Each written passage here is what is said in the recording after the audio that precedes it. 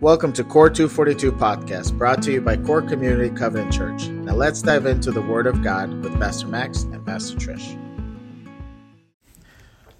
Amen. So we are moving through the Shema, the Deuteronomy 6, 4, and 5. And it's just such a great step-by-step, week-by-week teaching that's kind of reminding us of where we should be with God.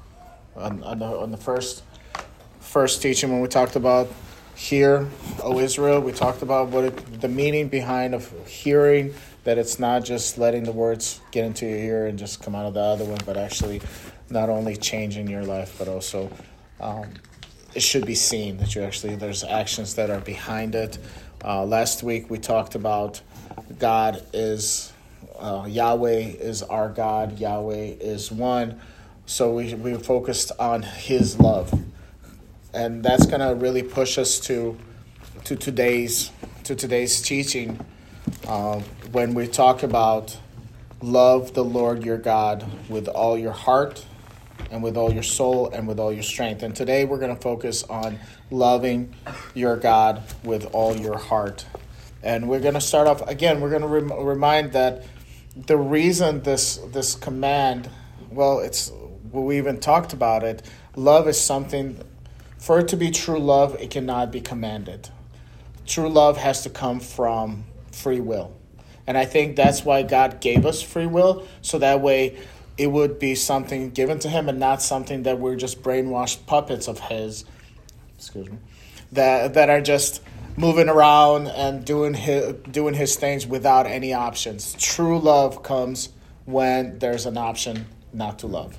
That's why a lot of people, why is there sin in the world? Because it's that thing that if we didn't know what sin is, the good would be evil.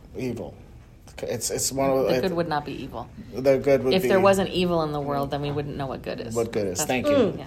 That's why we have the law and all that other things. So that's an important thing. So we're looking at this thing. And we're going to look, just a reminder, we said it last week in 1 John chapter 1, verse 19. It reminds us really quickly. It says, let me just read it straight from the scripture. 1 John 4:19. Oh, thank you. Are you reading it? I can. We love because He first loved us. It's simple, it's to the point, but we need to remember that. And there's another scripture in John. It says, I'm sorry, I don't have it. I thought I wrote it down. It says, "If you love me, you will obey me." John 14:15. I got you. Oh, thank you. Is that exactly what it says? Do you want to If you love me, you will obey what I command. Oh, awesome! Amen. Look at that. Like I know these things. So we cover one another. So there's this connection to love and obedience. But what we need to realize is really important, that we're not, because that He loved us first, we do not obey Him so He can show us more love. He already loves us. He already has done everything for us. The same way with Israelites, He already freed them from the Egypt, and then He gave the commandments. Same thing with Abraham. He gave Abraham the promises so long ago that he would be a great nation before any other things came about. Before all the laws, before any other things that he needed to do, He promised them. God always starts this first. So when we're obeying Him, it's not that He would love us. We obey Him by showing how much our love for Him. That becomes the fruit of the love that we have for Him. Just saying that I love you or as that I love God is different. Is when I actually put that to action, that's when we see the love just comes out of us and experience that, right? 1 John 3:18, you got me? Says, "Let us not love with words or tongue, but with actions and in truth." And as we see in this, we know, and we're not going to spend too much time, first of all, because we talked about what love looks like and how God loved us in the last sermon last week. But the second thing is, I believe that everyone at this table, it's kind of one of those fundamental things of the faith, that we know that love is more than just an emotion. When we love God, it's not just that we feel warm fuzzies about God. When we love God, it's not an emotional response. Sometimes we have emotions in response to his love, like when we worship and we're crying, or when you first come to know the Lord and you're overwhelmed with emotion. Those things are natural, but our faith and our walk with God and our love for God cannot be based on our emotional state. So we have to come to God with all of our emotions. He can handle your anger. He can handle your disappointment. He can handle your fear. He can handle everything. And so love is not just what we feel, but love, as it says, as we just read, let us not love with words or tongue, but in actions and in truth. So the main way that we love God is through our activity. Love is a commitment. Love is something that we do. It's not something that we feel. So we're going to get into today. Today we're talking about the part of the Shema. There's three sections that we have left, and it's love the Lord your God with all your heart, with all your soul, and with all your strength. Today we're going to look at loving the Lord with all of your heart. So having that foundation from last week, as well as our basic understanding of the fact that love is not an emotional response, but it's a commitment that we make, it's something that we do, that we love God through our actions and through obedience, we want to talk about what does it mean to love God with all of our heart. So we're really going to look at the heart today, and we have three primary ways that we actively show God love, the things that we're supposed to do with our heart so that God ends up having our whole heart. So that's what we're going to talk about today. Yeah, and we've talked about the heart before when we talked into the 10 Commandments. And the Beatitudes. We really talked about the heart. And we'll start off with this verse and then we'll get into it. It's Jeremiah 17, verse 9. And there's a couple of other verses just like it in Psalms. It says, the heart is deceitful above all things and beyond cure. Who can understand it? So what we need to understand when we're talking about loving God with all his heart, with all our heart, is that our heart, if it comes to our personal heart, we would always going to choose us, and we're always going to choose the selfishness, desire, and the evil desires that we have. And we've talked about that before. So when we start talking about loving God with all our heart, what these next three points that we're going to share with you guys, it's trying to understand that we really truly need to surrender our heart to God, because if we don't surrender our heart to God, then we're going to keep on doing things not of God. And with that, again, understanding that our hearts in our natural state, if we were to say our sinful nature, the primary place that our sinful nature resides is because of the corruption of our heart. So we actually, in our natural state, do not have the ability to love God. So him asking us to love him with all of our heart is something that we aren't able to do. We are able to, because of his love, he begins to change our heart. So the first thing that we need to understand is that apart from God's strength, apart from his love, we have no capacity to love. Our hearts, we have to understand the fallenness of our heart. We can't just say, oh, I turned to God and I gave him my heart. And that's another point, too, just to be taken, is that a lot of times, especially now in the church, we talk about, like, did you give Jesus your heart? Did you invite Jesus into your heart? Did you accept him with your heart? Well, first of all, that language is not in Scripture. You don't accept Jesus into your heart. And we're going to get into that towards the end of the sermon. But we don't have the ability to give God our heart, nor are we commanded to give God our heart. We're called to this first point, which is we're called to repent. Amen. So looking backward, when we come to the Lord and we have a state, and the first way, the symbolism that we see in Scripture, what you're supposed to actually do to your heart is it's called the circumcision of the heart. And we're not going to get into detail. Hopefully you all know what circumcision is. But Scripture has this theme of not only circumcision as a sign of the covenant for the Israelite people, but he time and time again talks about how that sort of physical circumcision doesn't mean anything, but you're supposed to have circumcision of the heart. And the first thing that means is that, one, it's a sign of the covenant, and two, it means to repent. It means to look at your sin and repent of what you have done up until that point. So we're going to talk about Genesis 17, 9 and 11. Yeah, so that way you guys can understand where the circumcision came from. Not the actual, again, like Trish said, not the physical part. In Genesis 17, verse 9, God is talking to Abraham, and he's talking about all the things that he's promising him. So he has promised all these things to him, and now he says, then God said to Abraham, as for you, you must keep my covenant, you and your descendants after you for the generations to come. This is my covenant with you and your descendants after you, the covenant you are to keep. Every male among you shall be circumcised. You are to undergo circumcision, and it will be a sign of the covenant between me and you. So when we talk about circumcision, we're not really talking about the importance of kind of being set apart with your bodily thing, what happens to you physically in circumcision. Is the representation is the covenant part.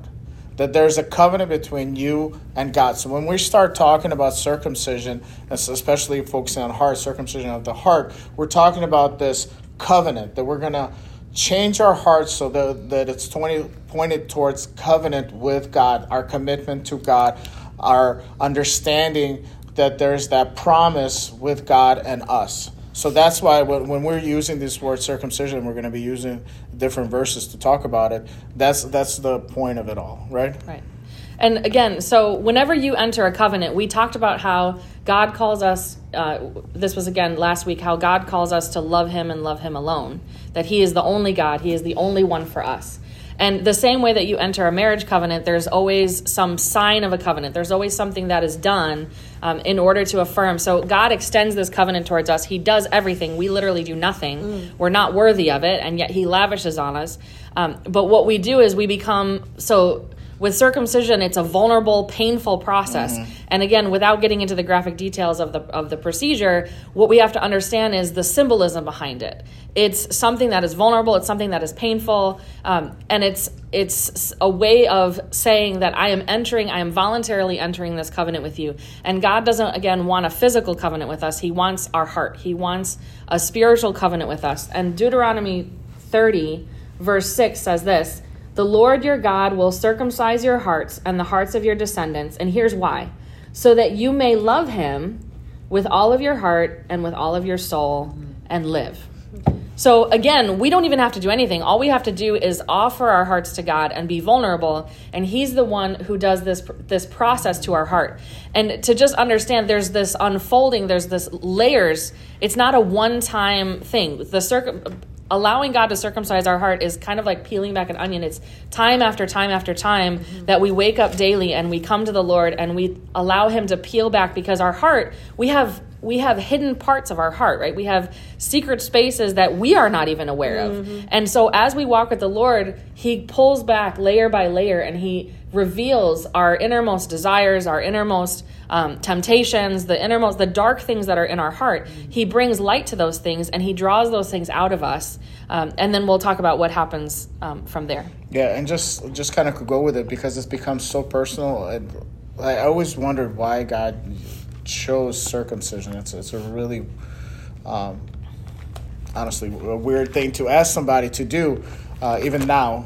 I feel like, but it's because it's so intimate. It's just between you and God. Just like when we change our heart, it's between us and God. It's nobody else he could have said, hey, you're going to be my people.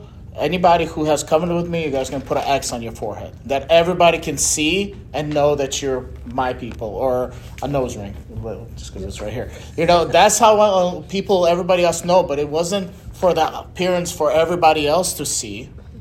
It was just for you and God. So that circumcision was super private, super intimate. It was just between God and us. And now he's saying his heart. Again, there's this change happening in your heart first.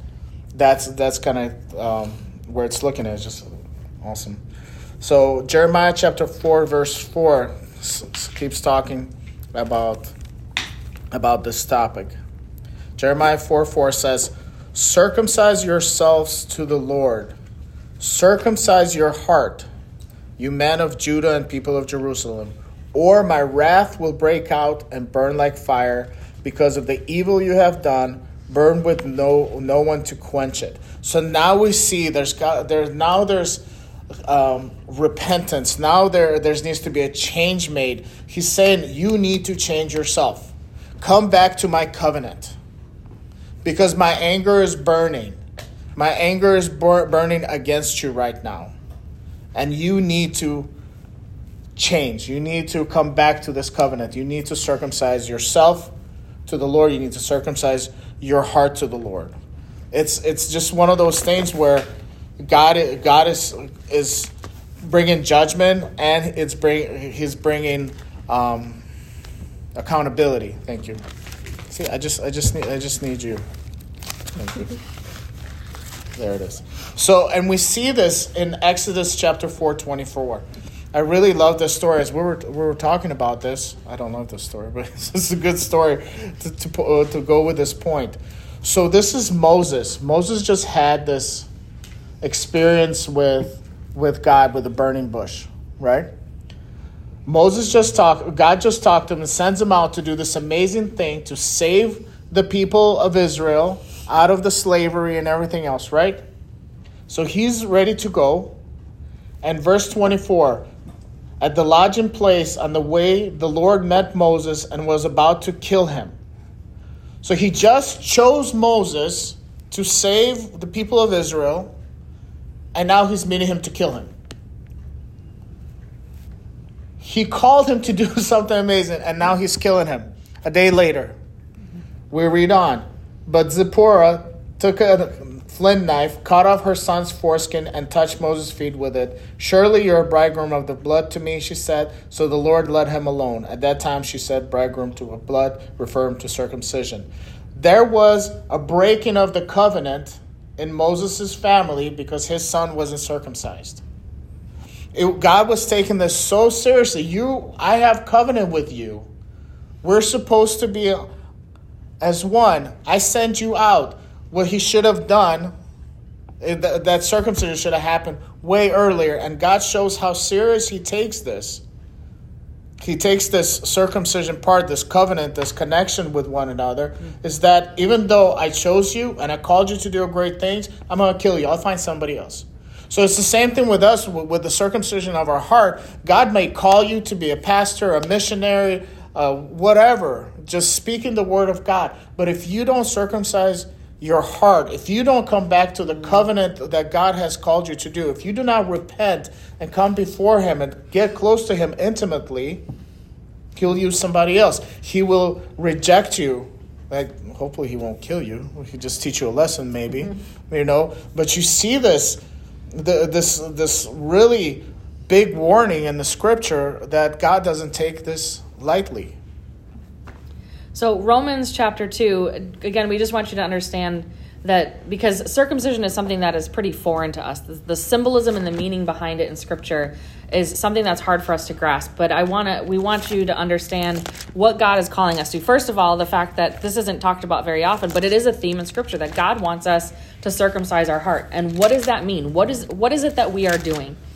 And it says in Romans chapter 2, verse 28 and 29, a man is not a Jew if he is only one outwardly, nor is circumcision merely outward and physical.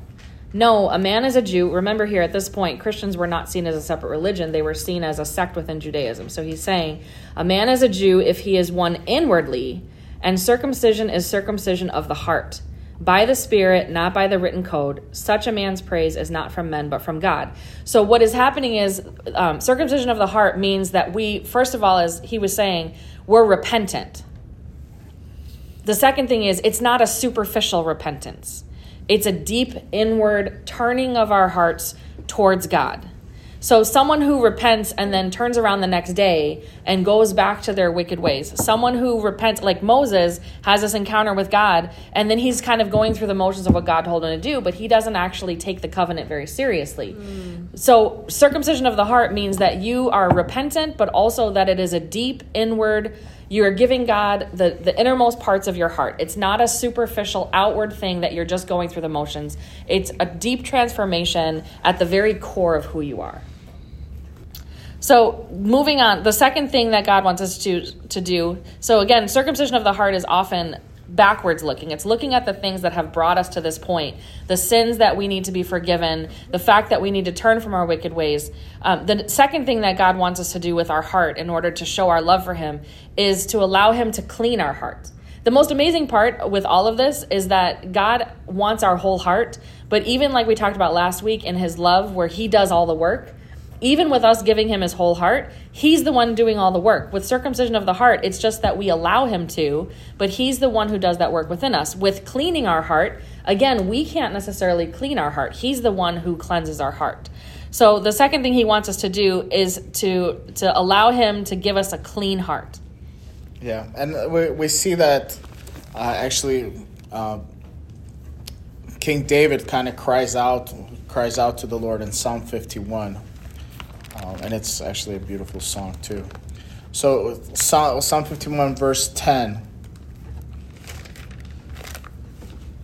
it says, "Create in me a pure or clean heart, O God, and renew a steadfast spirit within me." And that word pure right here, it's actually, the Hebrew word is tahor, and it could be pure or clean. And there's actually, clean is used for that word more often. So when we actually looked in the Hebrew translation, they write it clean heart, not pure heart. Again, different translations. That's why we go straight to the Hebrew. But again, it's this yearning for God to come and clean their hearts. And I just want to read the other two verses because it's beautiful. "Create in me a pure heart, O God, and renew a steadfast spirit within me. Do not cast me from your presence or take your Holy Spirit from me." This is Old Testament. "Restore to me the joy of your salvation and grant me a willing spirit to sustain me." It's this cry out by King David for God to come in and clear his heart, purify it, clean it, take away the evil desires, take away the sin, take away the hurt and the pain also that we carry, and renew a steadfast spirit within us.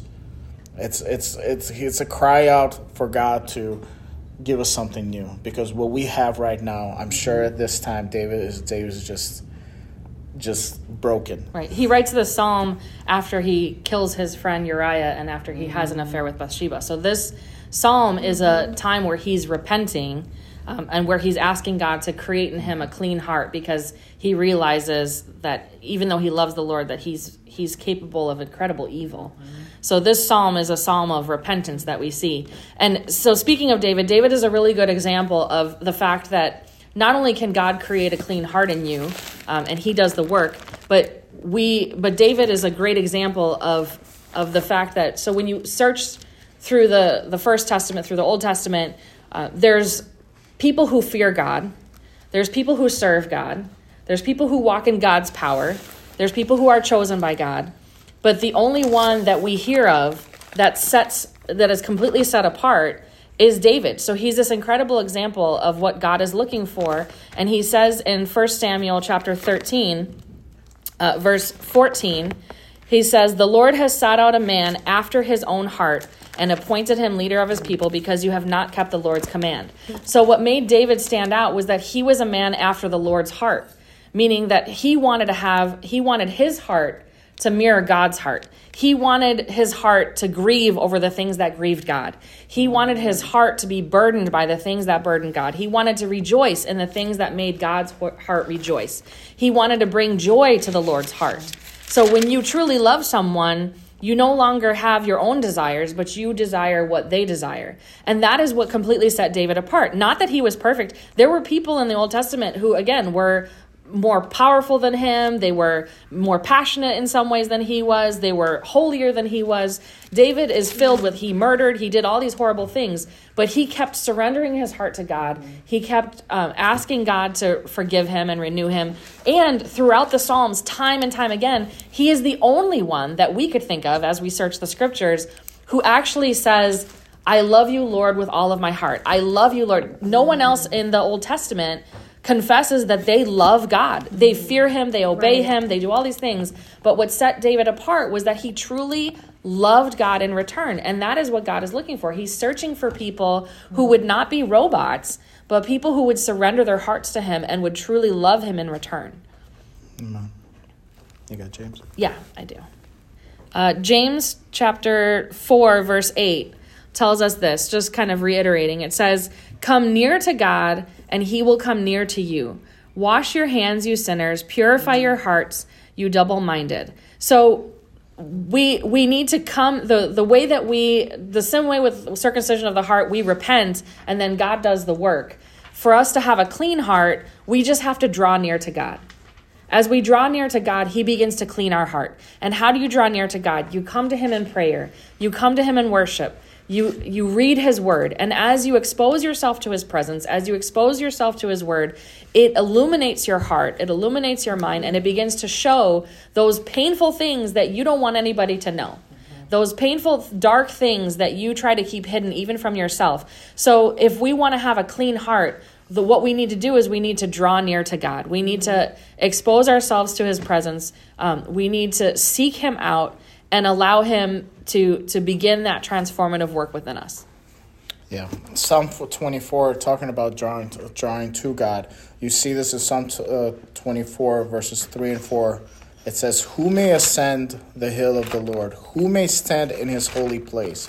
He who has clean hands and clean heart, who does not lift up his soul to an idol or swear by what is false." So you see this. How can we come before God? For us to be able to come before God, truly, we need to have those clean hands and clean heart. So that's why we draw to him, just like what Trish just explained. It's just, you draw, and then because of us coming into him and letting him purify us and cleanse us and everything else, then we can also come and stand in his holy place. Amen. It's that relationship with us and Christ, who, because of his sacrifice and because of our understanding of what he has done for us, we can come to God and be clean and pure and holy. The only way, because if we come in as who we are, with our uncircumcised hearts, with our sinful nature that is in our heart, then we would not be able to stand. We would be like Isaiah. He drops down, "Woe is me, a man of unclean lips," right? Right. So looking at Hebrews 10:22, Hebrews 10:22 says this.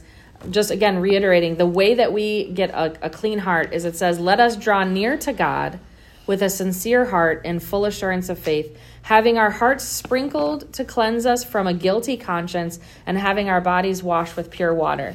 So as circumcision of the heart is looking at sins that are in the past, the cleansing of our heart is something that is happening now. Mm-hmm. It's something that God is doing in the present. It's an ongoing process that we come to him, we draw near to him, and he begins to remove those things that are ongoing struggles that we have. And the way that we do this is not only to draw near to God, but the other way that we prevent ourselves from current sin, from present sin, and we give God our whole heart, is by doing this exact thing. In Psalm 119:11, it says, "I have hidden your word in my heart that I might not sin against you." Amen. So as we draw near to God, he removes those ugly things. He removes those dark things, those unholy things. And what we have to do is, in its place, we hide his word in our heart. We begin to put the truth in our heart. We begin to put that hope and that joy and that peace. His love begins to get in our heart. And so we see the Lord, first of all, peeling back the layers of our heart. And then secondly, as we draw near to him, he begins to fill our heart and take over more domain, where he doesn't just want a superficial relationship with us. He eventually wants us to love him with all of our heart. And that's a process that doesn't just happen in a one-time prayer. Yeah, and Jeremiah talks about it in 31:33 when God says that I will make a new covenant with them and I'll give them a new heart and I'll fill them with his spirit and I'm going to write my laws on their heart.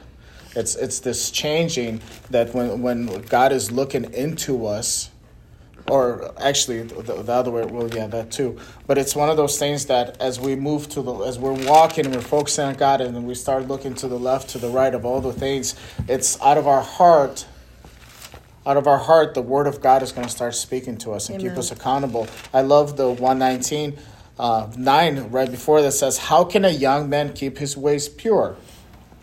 Verse 11, "I have hidden your word in my heart that I might not sin against you." So how can we stay pure? It's having that word in our hearts. That's why we need to have it, because that's what's going to keep us accountable. The Holy Spirit and the word of God, because otherwise we don't know what's better, because then we're just going to do what we see in the world.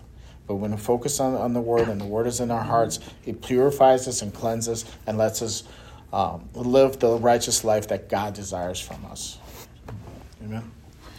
So the third thing that God does is, after circumcising our heart, after cleansing our heart from the inside out, eventually what happens is that we end up, instead of having this diseased heart that's beyond hope and unable to love God, he completely gives us a new heart. Mm-hmm. So our heart is made totally new. It's completely transformed so that it's a heart that's after his heart. It's a heart that can love him and serve him with all that we are. So Ezekiel 36, verse 27, it's 36, verse 36. It says, I will give you a new heart and put a new spirit in you. I will remove from you your heart of stone and give you a heart of flesh. And then it says, I will put my spirit in you and move you to follow my decrees and be careful to keep my laws. So again, this isn't that God gives you a new heart so that you can just feel happy towards him or that you have warm fuzzies towards him. He gives you a new heart because your old heart was made of stone. It was hardened. It was rebellious. It was stiff-necked. And so he gives you a new heart that's one of flesh. That's one that has compassion. That's one who is moved by the things that move God. And it's a new heart that you can give him the love that he deserves. Yeah, and it brings us back to him, how we were originally. Jeremiah 24:7 says, I will give them a heart to know me, that I am the Lord. They will be my people, and I will be their God, for they will return to me with all their hearts. That's God's desires for us, that he's going to give this heart not only to purify us, to cleanse us, to remind us of a covenant and to lead us to repentance, but it's just lead them to him. That's his desire, that our hearts would change towards him and not towards what the world has given us. And that heart, that new heart, is again so that we can then follow his commands, so that we can be obedient. It's not just so that we can be good people.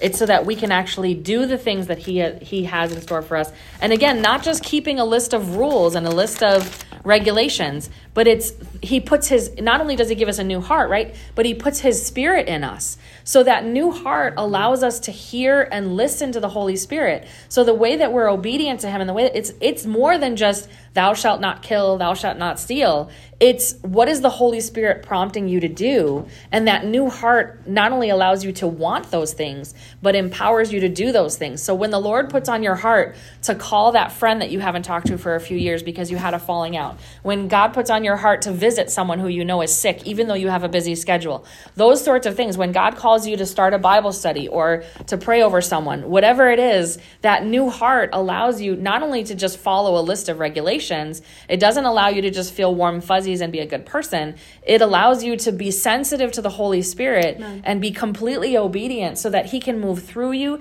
and he can give you the life that he designed for you and that you can continue to grow in him, and that heart will become more and more completely his, belonging to him. Amen. Yeah, the last thing that we want to just mention is, and this is how we just want to close, is Romans chapter 10, verses 9 and 10. This is one of those verses that are used for Romans road to salvation that many hear. A lot of times people just quote Romans chapter 10, verse 9. They don't quote the whole thing. I know I'm guilty of it. I kind of stop at that. Even when we were talking about it, I was like, I know 9 by heart. Not so much 10.